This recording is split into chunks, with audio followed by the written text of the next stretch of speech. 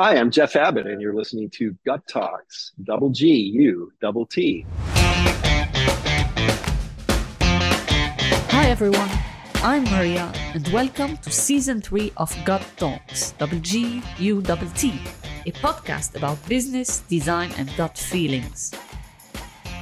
I started Gut Talks a couple of years ago to educate, spread some karma on the board, connect, reconnect, or learn from awesome entrepreneurs, industry leaders, and investors.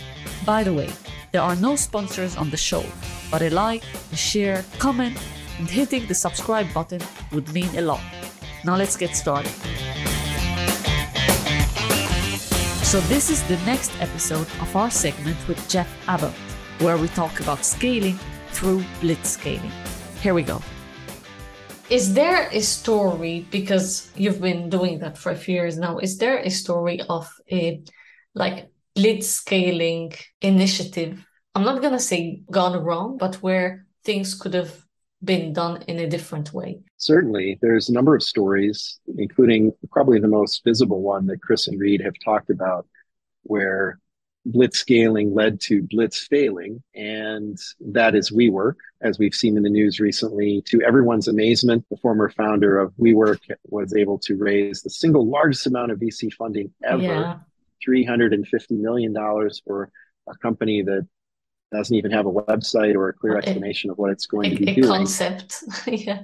Right. So if we had had these scoring tools available at the time that WeWork was being started and, investors were first looking at it, we would not have invested in WeWork for a number of reasons. Number one, so again, our scoring methodology looks at, is there or is there not a land grab opportunity or a winner takes all situation? And the answer is no. And the reason for that is WeWork is a commercial office space provider. It is not possible or even necessary for one company to own literally all commercial office space. So even though WeWork may offer a dozen locations in a large city, they're on one corner. And if you look across the corner, there's another option on every other corner. So it's not possible to be the winner takes all because there's simply so much commercial office space that you're only going to take a small piece of it. So the next question would be, well, are you generating network effects? Is there some strong and compelling reason why people want to work here and nowhere else? And they're willing to pay more for that. And there's something that prevents them from ever leaving, that your service is so indispensable that they could never imagine leaving. And again, the argument falls down because, well, they tried to create community, but that community was all local. It was what happened inside every building. Now, theoretically, you could be a member and go to a number of different locations, but in most cases, people didn't do that. Number two, there wasn't a piece of software that allowed everyone to collaborate inside WeWork and, made introductions so that being a member of WeWork was sort of a subset of LinkedIn. But even if they had created that in a timely manner, they still wouldn't have been LinkedIn, right? Where everyone else that doesn't work at WeWork is on LinkedIn. And so there would have never been a strong reason to just continue to belong to WeWork due to the connections or the utility of what was going on there, because everyone was already on LinkedIn. So that argument kind of falls down. The third thing is clearly, scalable distribution, acquiring buildings and long-term leases,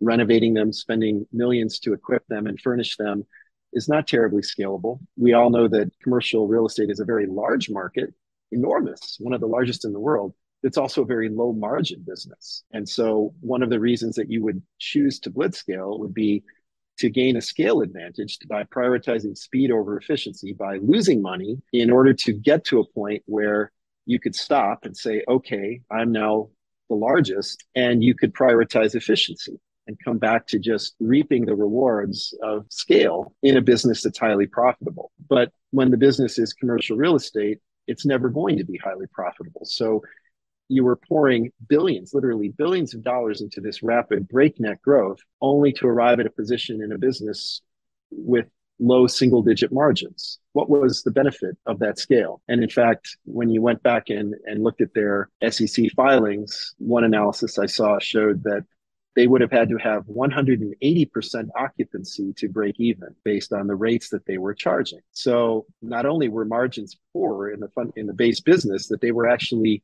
investing so much in inefficient growth that even full occupancy would not have stopped them from losing substantial amounts of money. In other words, this was a business that should never have blitzscaled and would never have blitzscaled if investors had followed the way of thinking that we've created out of the blitzscaling framework. However, because it did blitzscale and fail, that's often an argument used against the reliability or the desirability of blitzscaling. It's one of the major criticisms brought at the book and the way of working, even though none of us, particularly the authors who've gone on record, would have ever invested in this company based on the reasons described. Yeah, I guess it's a good case study anyway, because it's very intriguing, especially what's happening now.